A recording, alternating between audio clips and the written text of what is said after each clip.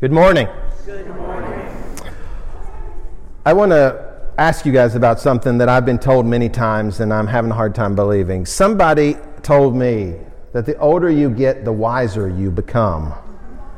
Is that not true? I thought that was supposed to be true. I mean, I'm not that old. I'm getting older each day. This weekend I had my first major event where I had to go buy reading glasses. And I can no longer, if I hold this close, I can no longer read it. It's blurry, and it's freaked me out a little bit. So, but I'm trying to look at the positive, right? So I'm going to have to get reading glasses, but supposedly the older you get, the wiser you become.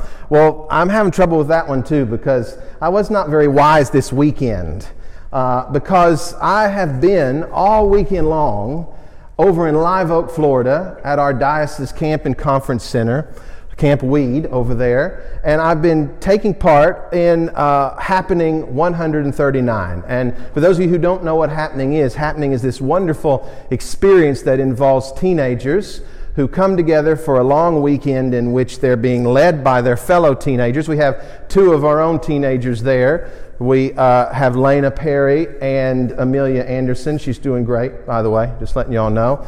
And I have been part of the few adults that help out with this. I'm on what's called the God Squad. See, they don't really need me for much, but they do need us clergy to do services and sacraments and whatnot and be there to assist where we can. So that's what I've been doing this weekend. And it's wonderful. I love it. But I was in Live Oak, Florida at 6:30 this morning. That's where the wisdom began to fade as I jumped in my car and made the mad dash across the northern half of the state to get here back to Jacksonville for the 8 o'clock service, and I made it. But it's made me question, is truly getting older wise? I need to revisit that and try to work on that myself. But I'll tell you, there's a reason why I would do something so crazy, is to spend a whole weekend over in the center of the state and then try to get here to be with you this morning.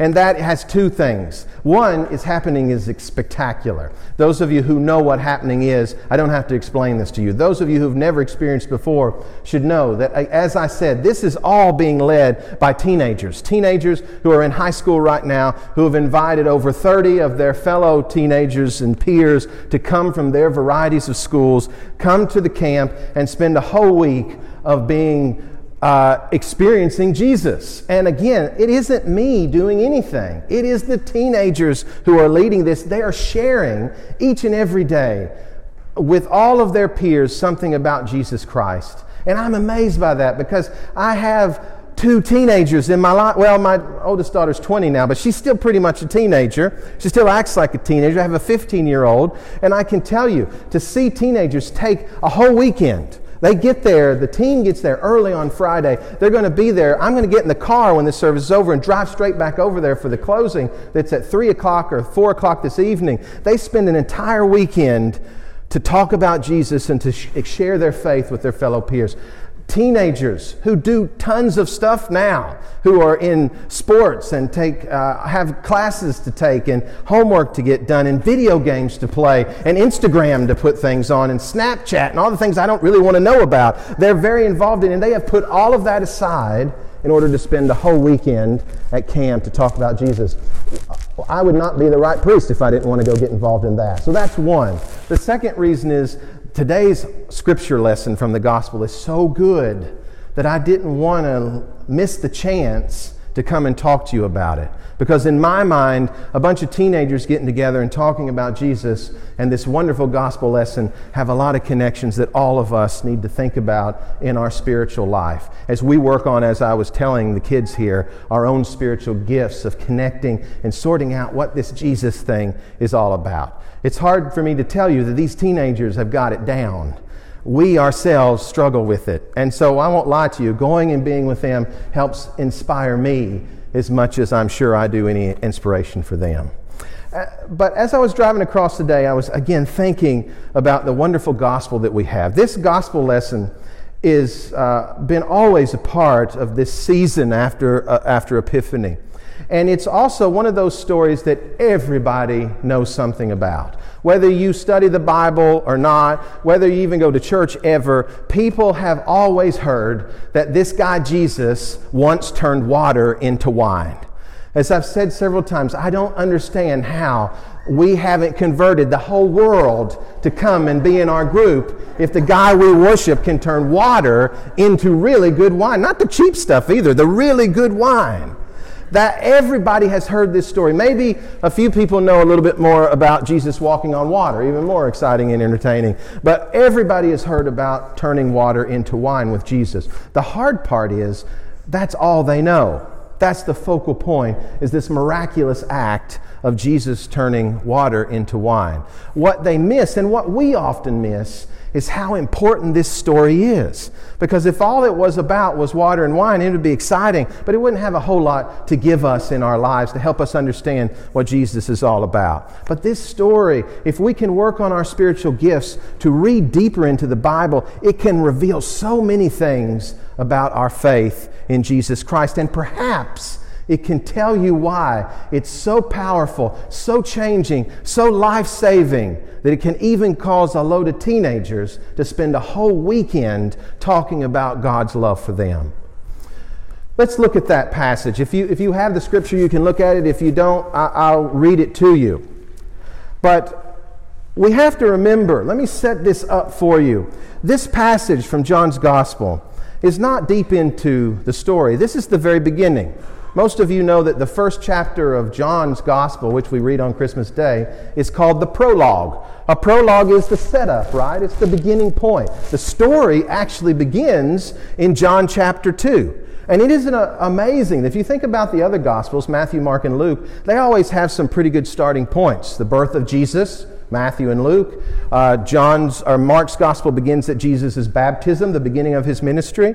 Isn't it interesting that the Gospel of John starts off by telling us a story about Jesus going to a party? He's going to a pretty vibrant party because it's been going on, we're told, for 3 days. Jesus, the Son of God, the one who is the Word made flesh, begins his ministry in John's Gospel by going to this wedding feast in Cana. I'm just happy he took his mom with him, because that's a good indicator that this is a big party. But that's not really where it begins, is it? The first passage of this scripture says, on the third day, there was a wedding in Cana of Galilee. And I'd like to say that as important as Jesus turning water to wine is, that first passage, that first section that says on the third day may be even more powerful. Why is that? Because early Christians would have read this and instantly noticed the number 3. They would have noticed that this is beginning on the third day. This is a wedding celebration. It's made me think, and I've shared this with numerous people this morning, about my own wedding in Ireland. Now, the Irish, they know how to throw a good party. And let me just tell you, Irish weddings don't happen on Saturday. They happen on Friday.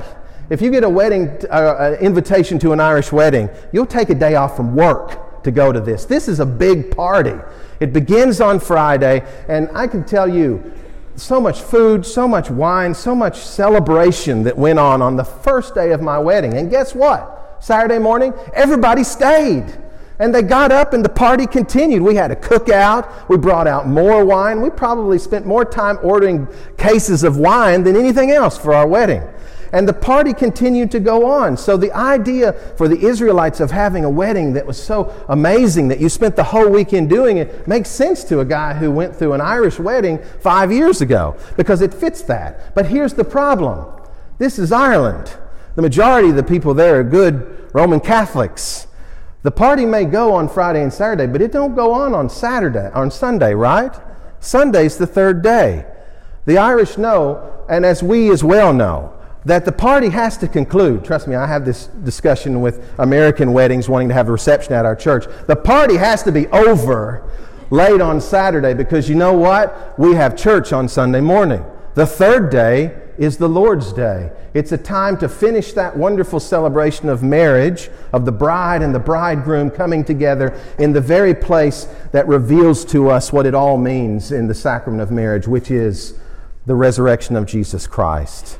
So, of course, on the third day should be an instant clue that something magnificent is happening in this gospel lesson of the wedding in Cana in Galilee. It should tell us that something major is being alluded to here, that this wedding celebration is happening, and on the third day, a big event is about to happen. And what brings that on? Well, the mother who Jesus invited comes up to him and says, man, the party's going on, but it's about to end quickly because the wine that we need for the joy and the celebration has run dry. Mary comes to Jesus and says, they have no wine. And Jesus' response to that is a little tricky because Jesus says, woman, what concern is that of you and me? Now, I'll just tell you what, if my mom told me to do something and I said, woman, what concern of this is this to you and me? I would have got smacked. I bet some of you would be in the same boat, right? But Jesus is trying to delve deeper into this. He wants us to understand. The people reading this passage would have realized what Jesus was saying. His time has not yet come. They know what the story is to the answer of the wine running out of the land of Israel. They know that wine is an example of the exuberance and joy of God and His relationship, the bride and the bridegroom, God and God's creation. The wine has run out. They would understand that, and they would know that when Jesus says, woman, this is not for me to do right now. My time has not yet come. That third day will be coming at the end of the story. But what Jesus is alluding to is that the very beginning is an indicator of how the ending will be. That's how massively major this story is today. And so Mary doesn't smack Jesus, thank goodness. She doesn't get upset. She looks at the servants and she says to the servants who are suffering, let's not forget, this is a grand party. They've run out of wine. Can you imagine if you were working that wedding, if you were the caterer for that wedding? They must have been pulling their hair out. What are we going to do? The party's over. The wine has run out. And this woman comes up and says, do whatever he tells you to do. She's making a point of trying to indicate to them that something major is happening at this wedding, just as she's trying to indicate that what she is interceding for, what she's stepping in the midst of, the Mother of God is saying to God, our people are suffering. The wine has run out. And when she turns to the people and says, do whatever Jesus tells you to do, she's giving them the answer to the problem. Now, let me just say, some of those servants probably had a hard time thinking this was worthwhile. They probably said, you know what, this guy's crazy. We're going to go down the wine cellar. There's got to be at least one more bottle of wine down there. But there were certain servants who listened to Jesus, and Jesus moves in that moment, and he says, we have 6 big giant jars that hold thousands of gallons of water. These gallons of water are there for the purification of the Israelite people. Fill those up with water, because this is where the purification begins. And then he says, draw out that water and take it to the chief steward. We have no indication of how Jesus turns this into water into wine. The water and the wine is not what's so important. The importance is that those servants listen to Jesus and they do what he tells them to do. And guess what? The wine comes out in a way that's never been experienced before. The chief steward calls the bridegroom and says, hey, you saved the best wine for last. Nobody does that. And the most important piece of this scripture, what I want to leave you with, is not the water and the wine, not the communication of Jesus and his blessed mother. It's that little set of parentheses that says in the middle, when the steward tasted the wine that had become wine, the water that had become wine, and did not know where it came from, though the servants who had drawn the water knew. So this great man who should have known everything, who was stressed about the world falling apart, this man who I guarantee knew all about the politics of the world that were going on, all the stress of the government, all the worry about rebellion that was going on, he tasted that wine and was overwhelmed with it and had no idea where it came from. It was the servants who knew that it came from Jesus. And brothers and sisters, that's the most important part of the whole story. The servants have been awakened to this exceptional miracle that's occurring.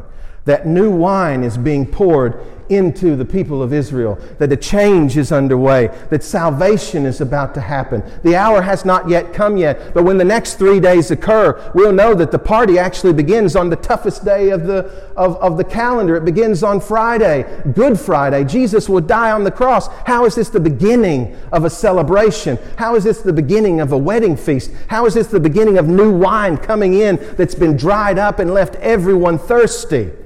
Well, we know because on the third day, Jesus rises from the dead. On the third day, that wine becomes blood, and that blood that's been poured out comes back to life to give all of us the hope we need in the world that we face, the world that's full of death and anger and darkness. How could we hold on without the hope that comes to us from Jesus Christ? As Christians, it's not the miracle, it's finding our way to it. With all of these teenagers waiting for me to get back at Camp Weed, it's the stories they're telling that are amazing. Can you tell your story? Can you share with people what Jesus has done to you? Not the miracles. We all wait for the miracles. Father, why don't miracles happen anymore? I hear that all the time. Miracles are happening to you every single day. Open yourselves up to the new wine that will come into us through Jesus Christ. And I promise you, you'll begin seeing those miracles, and you'll begin taking out whole amounts of your time to tell people about them. Your life will be changed. Your life will be saved. I'm going to go jump in my car and drive back to Camp Weed because I want to hear those stories. Think about what your story is and start sharing it.